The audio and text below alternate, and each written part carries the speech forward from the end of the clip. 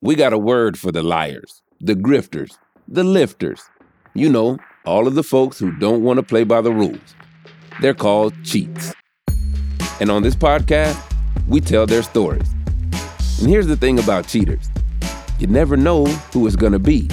You don't think they're gonna lie to you. They're not. It's not like somebody was forcing her to embezzle this money and then take it to Vegas and put it on the table. We tell stories about people who go to the weirdest places and furthest lengths to get what they want. I show up and the guy who's like a white American guy is like, "Oh, are you here for the mangoes?" It's like I'm in this cargo bay in Detroit airport. And I'm like, what the hell is going on? Sometimes she was in chemo, getting some other kind of treatment, but then a day later she would want to go dancing. That led one of my friends to Google her. One of the first results was that she was wanted for fraud in Utah.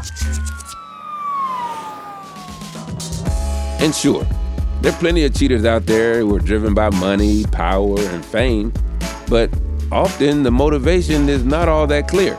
I think a lot of people are innocent in the sense that they really believe it.